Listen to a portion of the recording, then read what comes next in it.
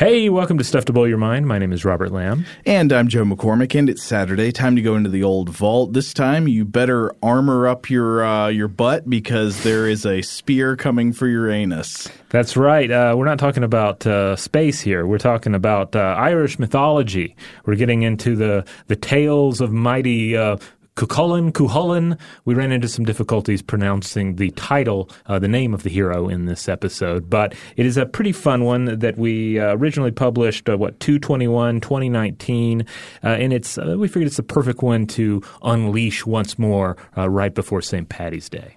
Let's jump right in. By this time, the two combatants were at the edge feet of swords. Then Ferdiad caught Cuchulainn unguarded and dealt him a blow with his ivory-hilted blade, which he plunged into Cuchulainn's breast. And Cuchulainn's blood dripped into his belt, and the ford was red with the blood from the warrior's body. Cuchulainn brooked not this wounding, for Ferdiad attacked him with a succession of deadly stout blows, and he asked Lug for Gai Bolga. Such was the nature of the Gai Bolga. It used to be set downstream and cast from between the toes. It made a one wound as it entered a man's body, but it had 30 barbs when one tried to remove it, and it was not taken from a man's body until the flesh was cut away about it. And when Ferdiad heard mention of the Gai Bolga, he thrust down the shield to shelter the lower part of his body.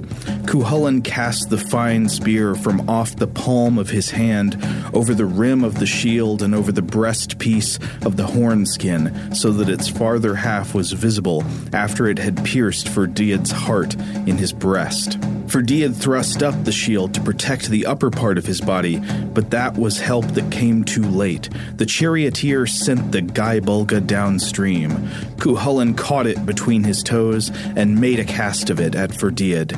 And the Gai Bolga went through the strong, thick apron of smelted iron and broke in three the great stone as big as a millstone and entered Ferdiad's body through the anus and filled every joint and limb of him with its barbs. That suffices now, said Ferdiad.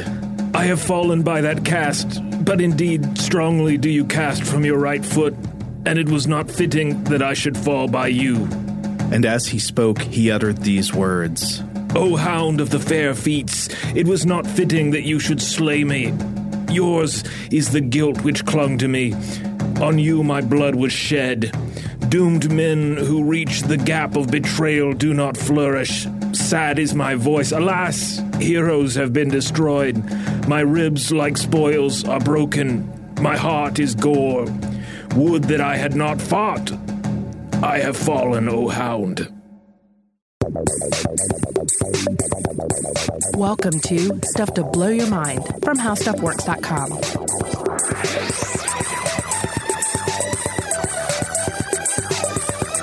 Hey, welcome to Stuff to Blow Your Mind. My name is Robert Lamb. And I'm Joe McCormick, and that opening reading was from the Cecile O'Rahilly translation of, and I'm going to do my best, the Táin Bó Cúailnge.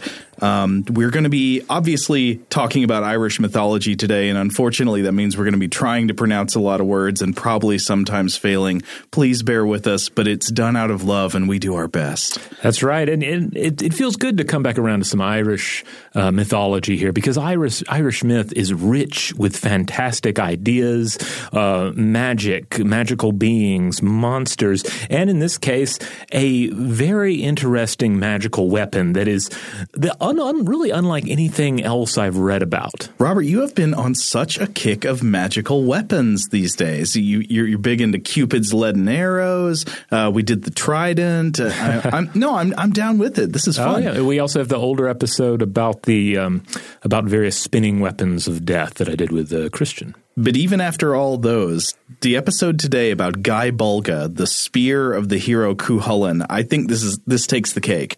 This is the weirdest, best magical weapon with biological connections that we have discussed yet. I am pretty certain of it. Yeah, in fact, it's going to be maybe a fun exercise for listeners to try and predict where we're going to land biologically at the end of this episode to get into the science of the Gai Bolga. Now, Robert, I admit before we did this episode, I had no idea who Cuchulainn was, and I probably would have pronounced it like Cuchulainn or whatever.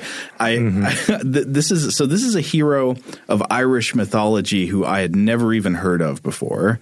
Yeah, I think I'd run across some mention of him in passing, but I don't think I'd ever actually read any of the tales about him or even the poems about him. I mean, there's a Yeats poem, Cuchulainn Comforted. So he's not an obscure character in Irish myth by any stretch of the imagination. But Cuchulainn is so cool. How could I have not heard about this? I feel like the people who study Irish mythology have got to get in touch with Hollywood or something, get some movies going so people know these myths better.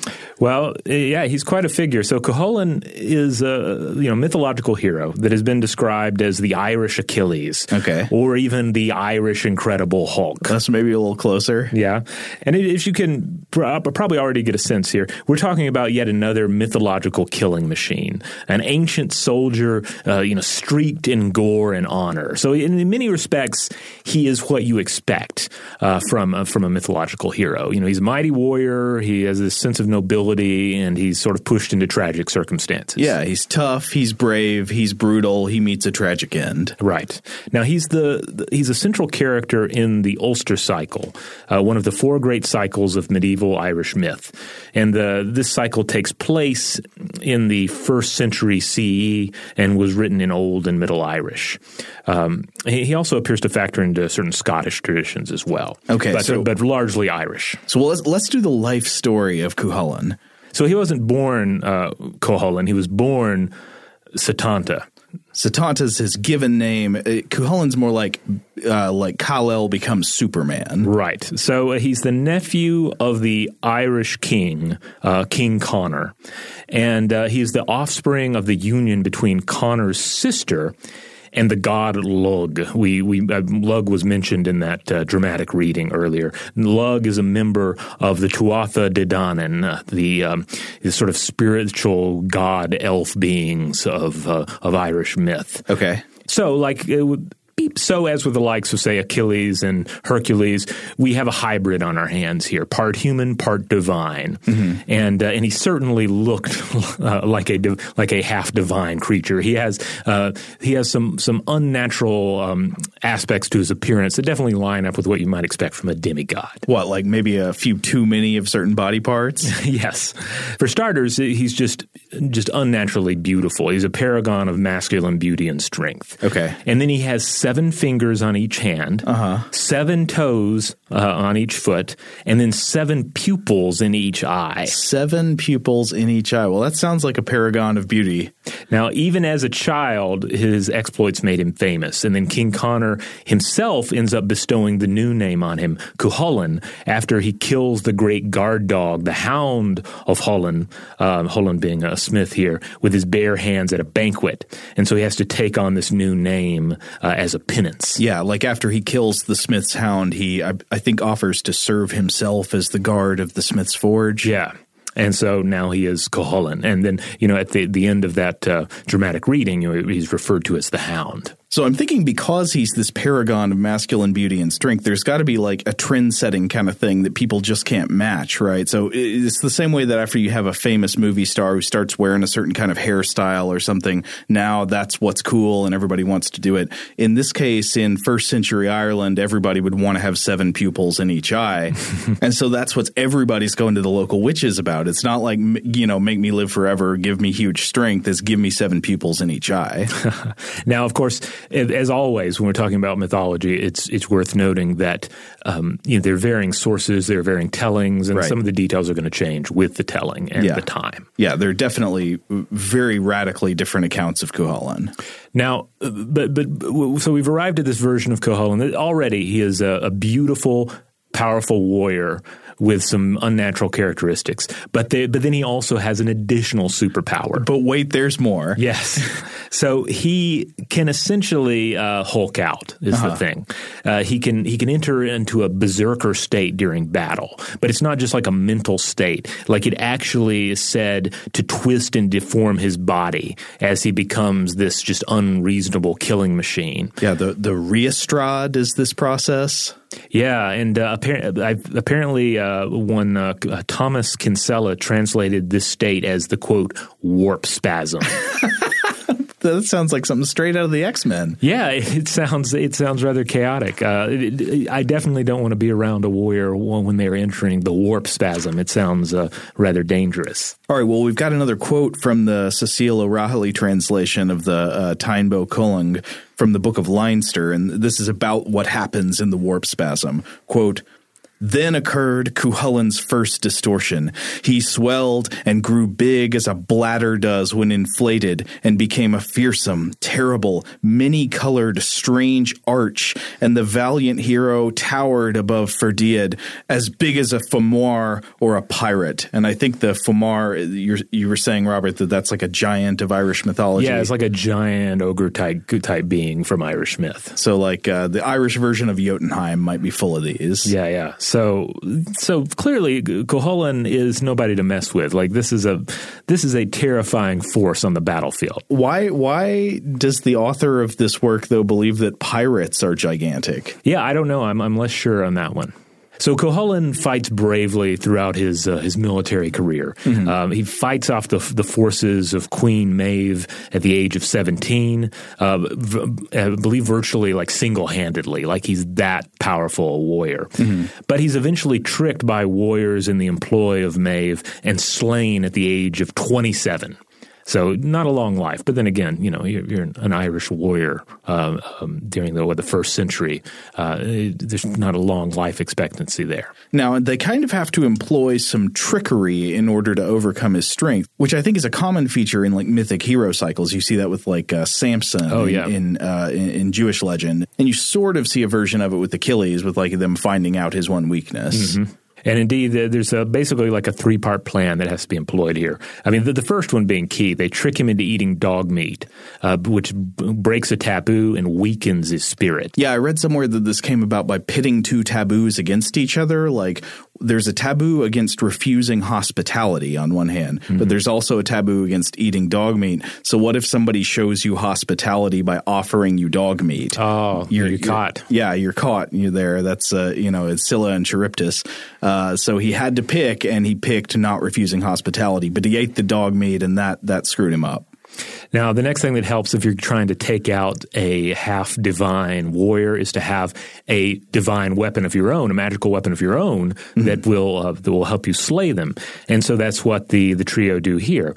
They hit him with a magical disemboweling spear that is enchanted to kill kings. They apparently had 3 of these, and they used 2 on his accomplices, including the charioteer, who was like the king of chariots, which seems kind of like a loophole in the whole king thing. Like you don't have to actually be a king. You're just kind of quote unquote a king of something. But Cuchulainn has like a really bad dude moment here. Like he gets hit with the spear, but he's like, I'm not going down that easy. Yeah. He's not going to die like that. He is going to die standing up, fighting. So he like tucks his innards back into his body, and then like stumbles over to a pillar, lashes himself to the pillar so that he can fight and die standing up. Right. Like they're going to have to come and take him on his feet. But, okay, so he's tied there dying, and they got to be afraid, right? Because Cuchulainn is this killing machine, mm-hmm. even dying, cut open with a kill spear, tied to a rock or a pillar. He's going to be scary, so they don't want to get too close. And I think one source says that they had to wait until a bird landed on him in order to know that he had actually died.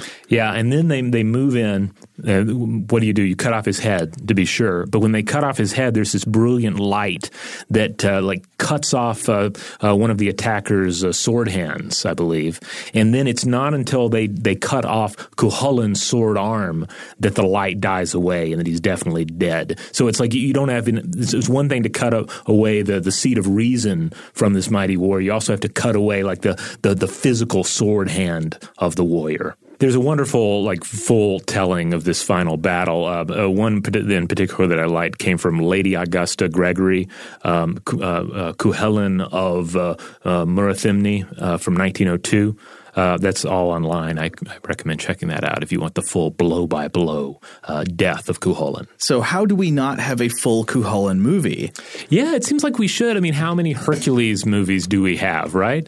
Way too many. We could easily peel off some of that money into the Cuchulainn enterprise here. Yeah. Now, we were talking before the episode about who to cast as Cuchulainn. We could not come up with a good idea because all of the best Irish actors we were thinking of to cast as this Irish hero are now old. I was like, yeah. But like Pierce Brosnan, yeah.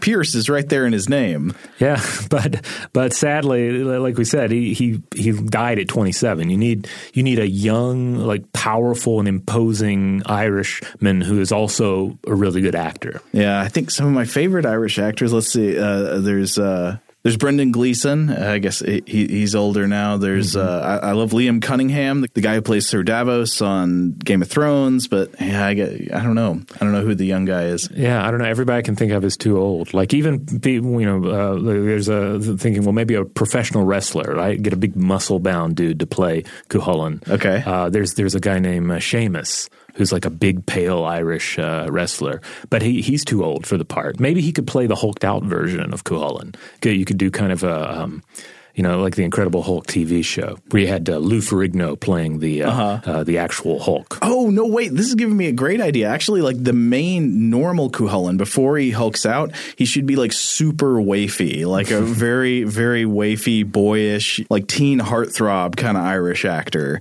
And then when he hulks out, he gets replaced by the bodybuilder. Okay, I like this. So maybe our Irish listeners especially will have some ideas about who could be cast in such a film. Our Irish listeners also, I'm sure, are going to get in touch with us to let us know how badly we're saying all these words. I'm sorry. All right. Well, we're going to take a break, but when we come back, we're going to get into the real meat of this episode. We're going to talk about the unnatural death weapon of Cuchulainn. We're going to talk about the Guy Bulg. All right, we're back. So every hero needs a mighty weapon. And Cuchulainn certainly had one in the Guy Bulg, like a weapon so mighty that it is the death weapon of last resort. He only even turns to it if he's basically fighting an opponent that is on his own level. Now, it is not known exactly how to translate the term Guy Bulg, right? It's translated many different ways. I think we know that Guy basically means spear, right? But the Bulga, there's questions about what that means. Yeah, that's correct. Guy certainly means spear or dart, but the Bulga part is open to some discussion. There's a particular text that we turn to by a writer by the name of Edward Pettit. I'm not going to give you the full name of that article because it'll give away what we're going to get to in the later portions of this episode. We will say the name of the article later. We'll say it later. But he points out that the Guy Bulg has been translated as just here's a sampling: the belly dart, the dart of belly, barbed spear, spear of bellows, body spear, bagged spear, spear of swelling, the spear of the sack, forked spear, gapped spear, solar spear, the spear of mortal pain, the eagle spear, spear of the lightning god, spear of the thunderbolt. And he also adds that the Bulga part has also been interpreted to perhaps refer to an inflated bladder, so essentially this would be a fishing spear, like one would have tethered to something that floats. Oh, that's interesting. And then likewise, it's also been potentially connected to the Fir Bolg. These, according to Carol Rose, the folklorist that I often refer to when we're talking about mythological creatures and monsters, she says that these were the mythic first inhabitants of Ireland, defeated by the Tuatha De Danann and driven into mountain caves and forests where they became loathsome monsters.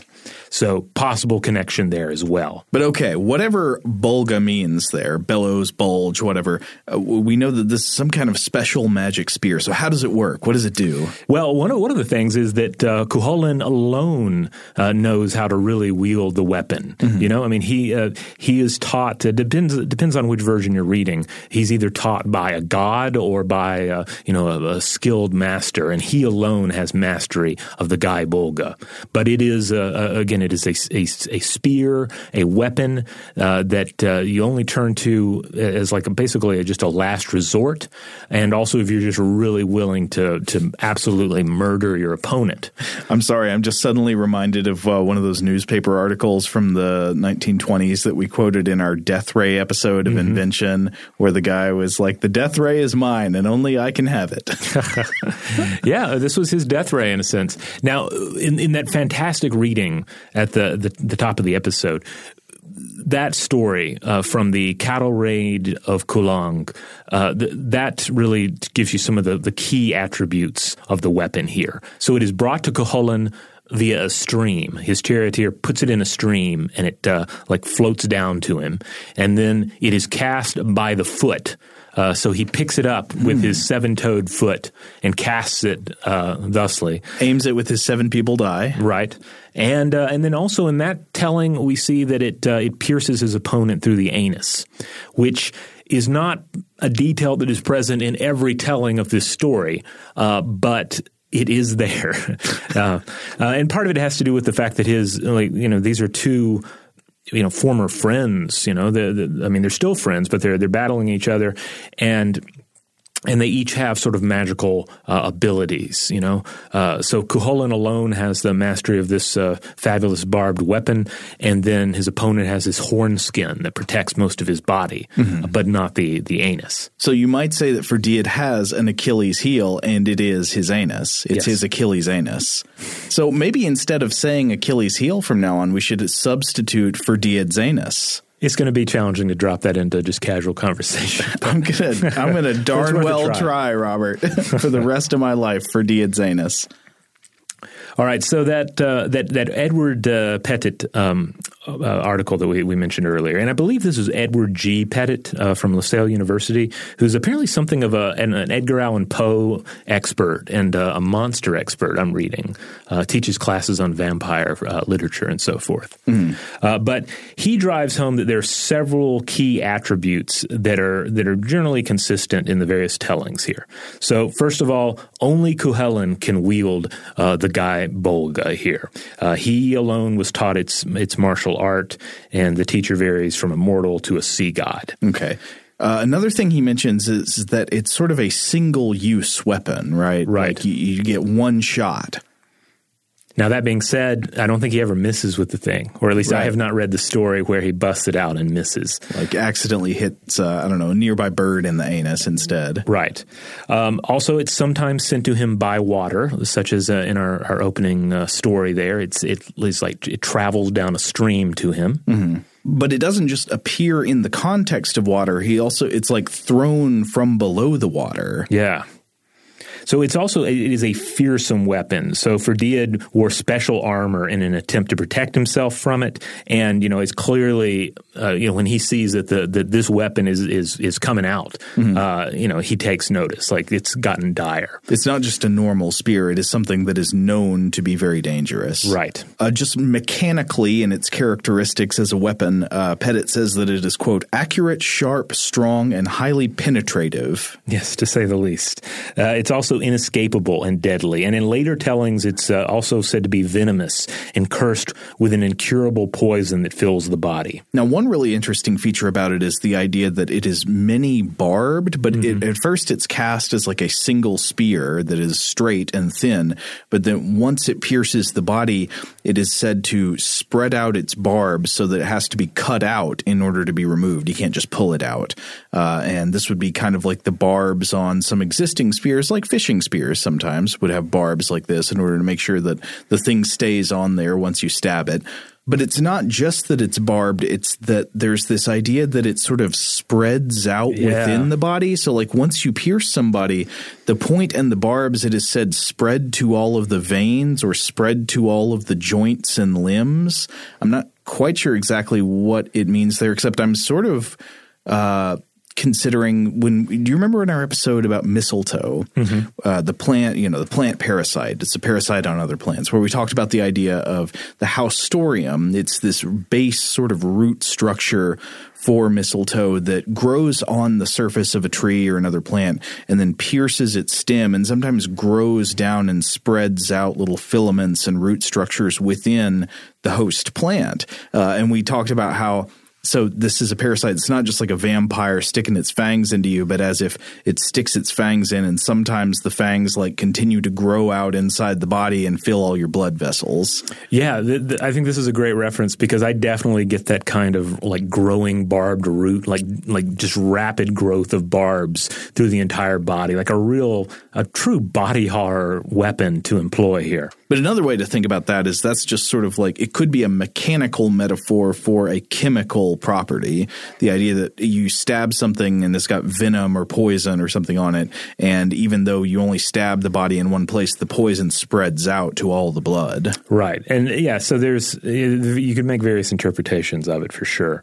It's often described as being white or bright in color. And of course, it's often drenched in blood in these tellings because it doesn't seem to miss. And when it hits, it's going to be gory. Now, Pettit says it's also often associated with demons or fire or hell. It's sort of an infernal weapon.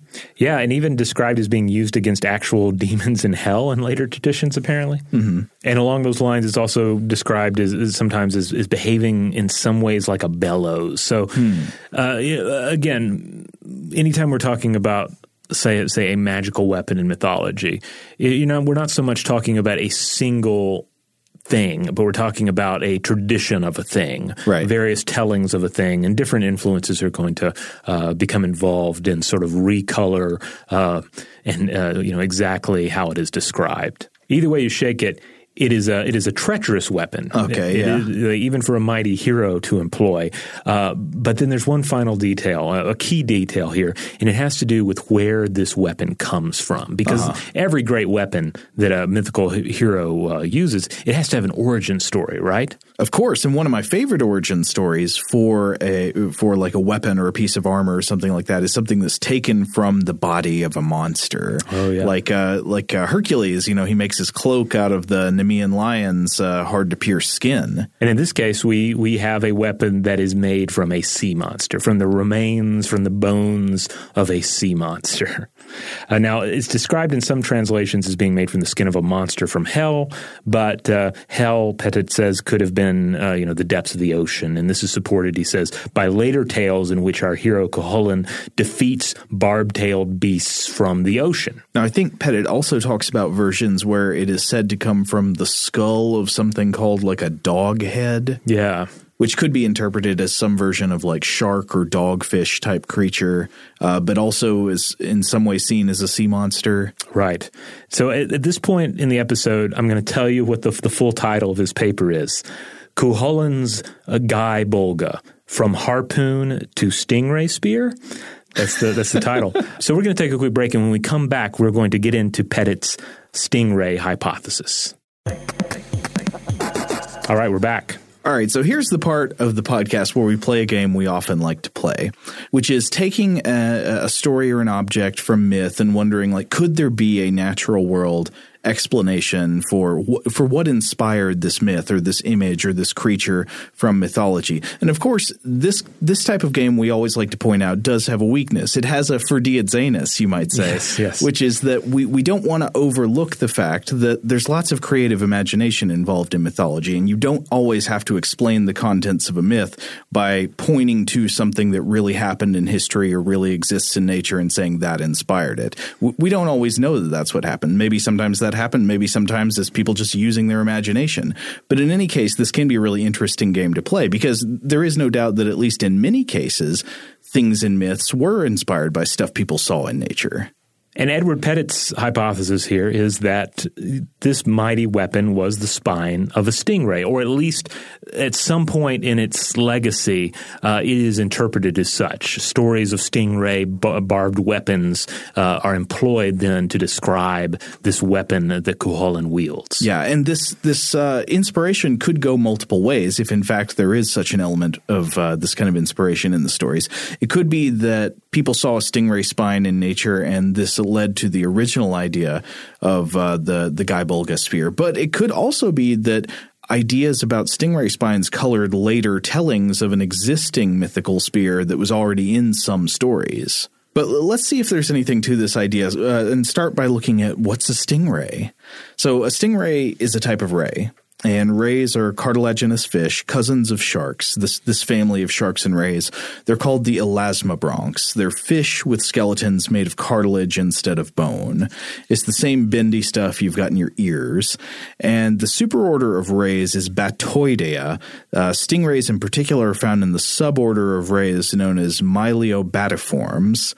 Now, like other rays, stingrays kind of have a flattened body and a large, somewhat rounded pectoral set of fins that are fully fused with the head and the body, and this makes them sort of rounded off like a pancake fish. Mm-hmm. Often stingrays tend to swim by sort of undulating their wide pectoral fins sort of just like waves rather than flapping like wings. And stingrays in particular tend to have flat bodies that blend in with the seafloor. Often they're camouflaged, and that's because they spend most of their time on the seafloor, hiding out, often partially buried in sediment. You'll sometimes see stingrays like down in the sediment with like sand piled on top of their little wings.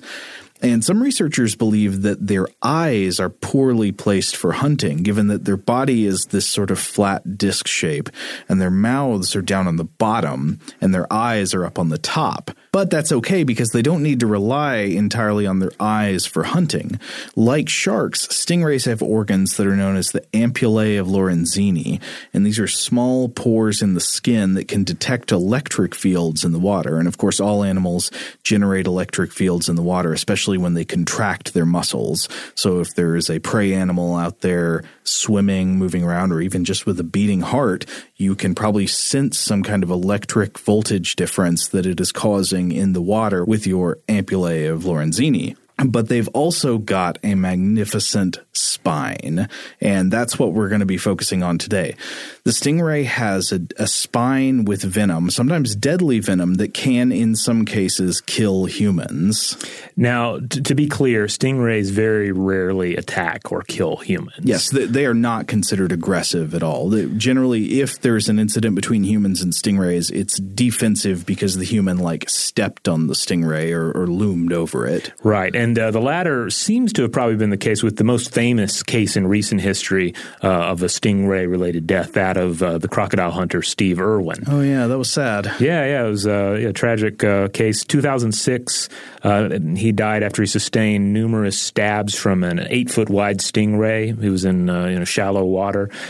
He was in close proximity to the creature they were filming, and the theory I read is that the ray might have thought Irwin's shadow was a tiger shark in the shallow water there, and then it reportedly stabbed him hundreds of times, and one of the stabs pierced his heart, and then he bled to death. Yeah, it's a sad story, but it's not the only time that people have actually been killed by stingray spines. They can they cause severe just direct trauma, can pierce the skin and cause a lot of bleeding, but they also, in many cases, do have very powerful venom. But I think it is worth noting, given especially that this case occurred in shallow water, that it's not unbelievable that medieval or even older people would, certainly people that made their livelihoods at the seaside, would have encountered and even encountered fatally stingrays at some point or another. No, it's not unlikely at all. And in fact, we know for a fact that ancient peoples, long before the medieval Irish myths, ancient peoples knew about stingrays, and they knew about the venom on their spines, and they knew some things about how these spined spears worked. In fact, stingray spine-tipped spears already exist in ancient hero myths. Ah. Do you know this? No, I was not aware of this, no. So, you know the story, the Greek myth of Odysseus. This is told in the Odyssey, for example. Odysseus and the witch Circe had a son named Telegonus.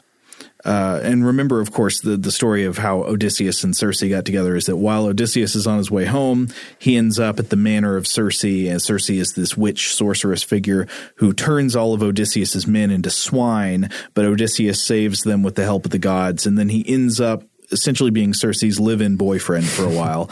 And meanwhile, while his wife Penelope is home being very dutiful and waiting on him, he's like shacking up with Cersei.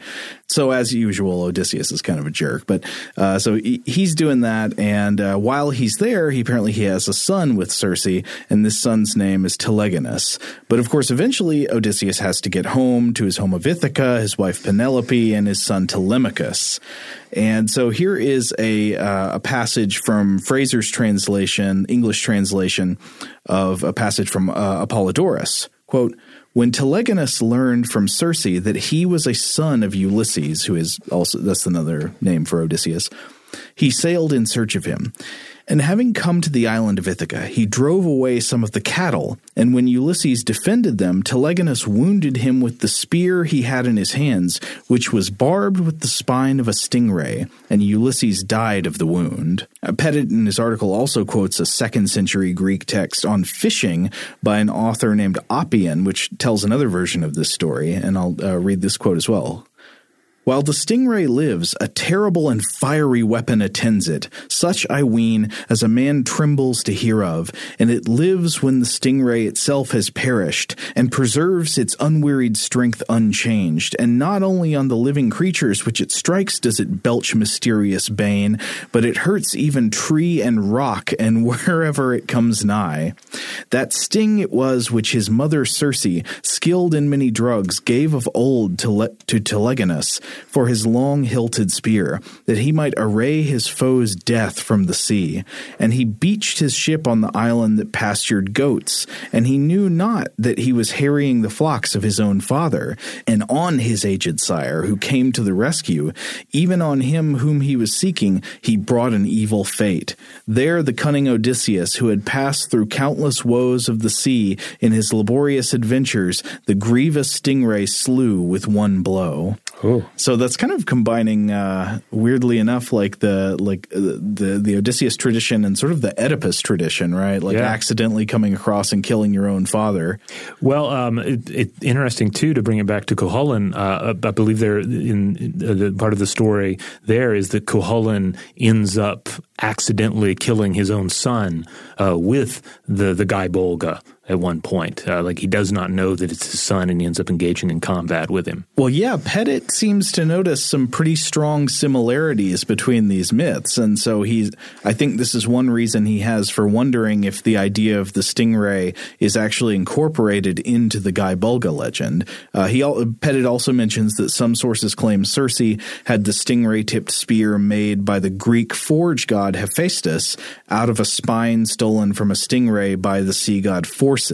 And of course we know that the Guy Bulga was made, at least in some tellings, from the body of some kind of sea monster or sea creature. Right, and in some tellings the art of the Guy Bulga is instructed to Cuchulainn by a god of the sea. But just as further evidence of what the ancients knew or thought they knew about stingray spines, why not have a look at our old friend Pliny the Elder as well? Oh, yes. This is all, Pettit points to this passage, quote, "But there is nothing in the world more execrable than the sting projecting above the tail of the stingray, which our people call the pastinaca. It is 5 inches long and kills trees when driven into the root." That's sort of like what Oppian said right there. It kills not just animals, but like trees and stones. I don't know how you kill a stone. Yeah. But Pliny continues, "and penetrates armor like a missile with the force of steel and with deadly poison." So Pettit sees really strong parallels between the myths of Cuchulainn and Telegonus, and sees some of these parallels between what was understood by the ancients about the stingray spine and the myth of the Guy Bulga. The Guy Bulga is said to come from the water. It gets thrown from under the water. It's associated with shallow water. Sometimes it's said to be made from the body or skull of some type of sea monster. And of course, it is true that stingrays can be found in the coastal waters of Ireland, and they can grow to quite a monstrous size, and like the underside of them, Pettit points out, can resemble a grinning or grimacing face. Oh, that's true. That's certainly if you've ever been to an aquarium, if they come up to the glass, you see what looks like a face there. but the eyes are on the other side, obviously. And crucially, one of the issues here is that a stingray spine is not like the fang of a snake or something, which once removed is just like a piece of tooth. There's nothing to it. The ancients understood that a stingray spine could remain deadly for some time after the ray was dead or after it's removed from the ray. So maybe some like 48 hours afterwards. So detaching it from the ray and attaching it to a weapon wouldn't immediately render it harmless. It could still have, of course, the normal like piercing potential, but the venom as well. Now this is interesting because that epic battle that Cuchulainn has with Ferdiad, it supposedly rages for 3 days before they finally reach the point where Cuchulainn calls for the guy Bulg. So he couldn't, just based on this sort of 48-hour rule is like a rough guideline for utilizing a magical stingray weapon in battle. Like he wouldn't be able to bring that to the field with him. Thus he has to call on his charioteer to send it down the water to him, and then he can fetch it with his fabulous 7-toed foot and fling it up the anus of his opponent. Yeah, so I don't know if Pettit's right about this connection. I mean, he adduces a lot of evidence that we didn't even have time to get into. It's a lot of stuff about like the minutia of the translation of the word Bulga and how that could point to stingrays and stuff like that. But I'll be sure to link to the entire article on the landing page for this episode of StuffToBlowYourMind.com. So anybody who wants to really dive into the evidence there and risk getting stung, you'll be able to do so. So I don't know if he's correct about this, but it's a really interesting case and another wonderful example of biomythology. Yeah. I love the way that myth and legend traditions present us with these little mysteries, like that they can be these little puzzle boxes because of the odd characteristics of elements within them, like the idea of like the spear being thrown through the 7-toed foot from under the water into the anus. And you just wonder like, okay, is this just weird just because it's weird, or does all this weirdness point to something? Is there something I'm missing? Yeah. Or to what extent are we dealing with errors in translation, things that should be a notable metaphor or symbol, but out of context just sounds like something just really wackadoodle looking. These are always questions one has to ask. But that being said, I feel like you can always just embrace just the raw alien nature of the myth you're presented with too, and just enjoy it on that level as well. Yeah. Nothing more fun than a really impractical weapon. Yes.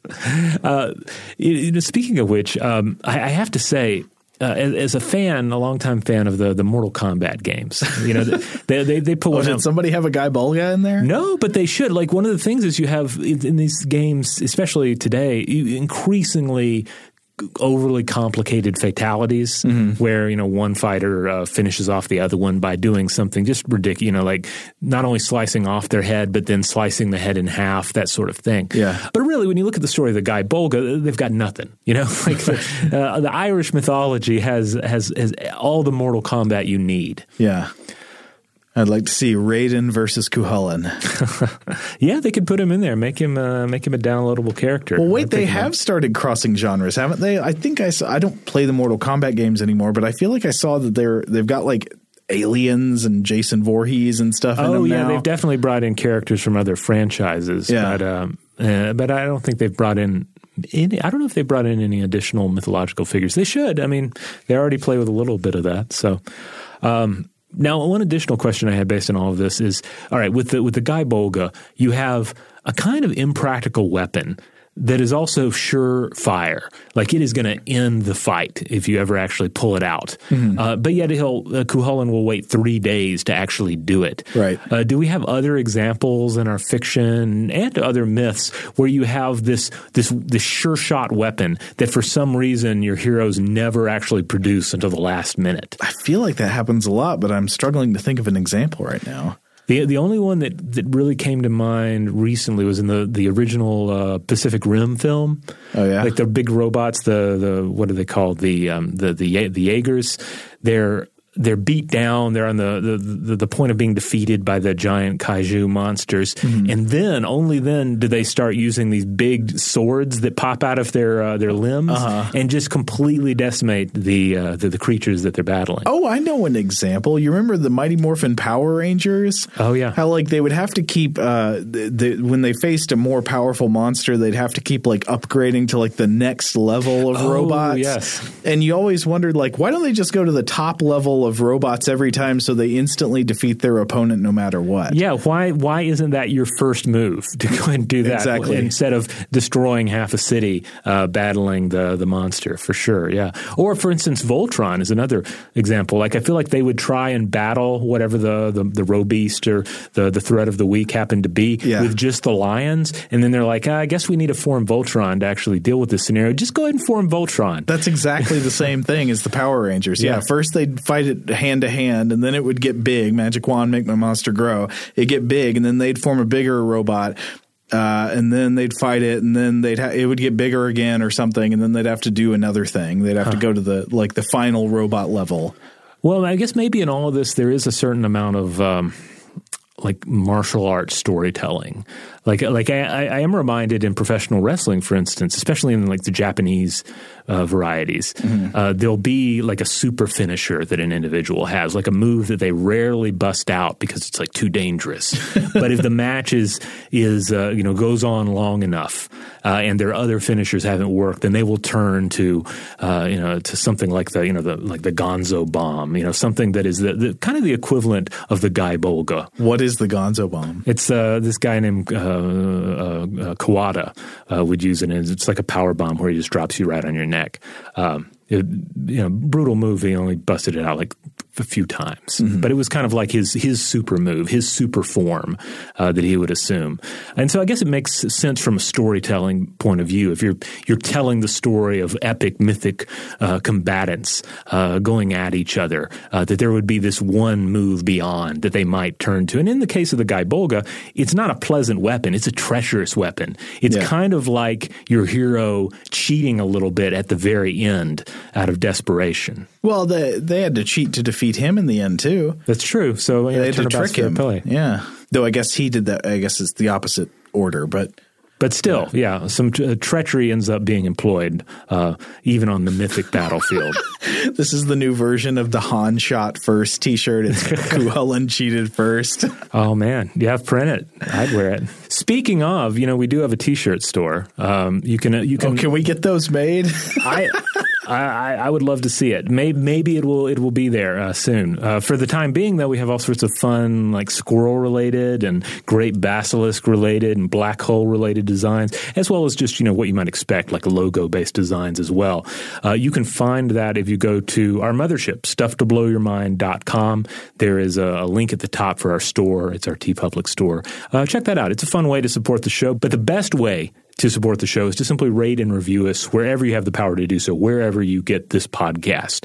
Also, be sure to check out our other show, Invention. That's already out there. I think we're, about a dozen episodes in. Each episode, a new life-changing, world-altering invention. Not always life-changing and world-altering. Sometimes just weird and small and interesting. That's true. But, I mean, it ultimately changes the shape of life in some way or another. Like, even things that didn't quite come to being, like the death ray. Yeah, can't disagree with you there. So definitely check out Invention. If you like this show, we're pretty sure you'll like that show too.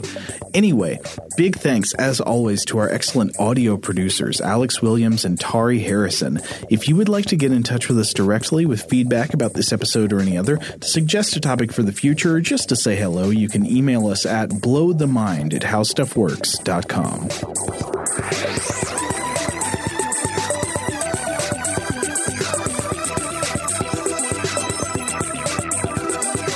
For more on this and thousands of other topics, visit howstuffworks.com.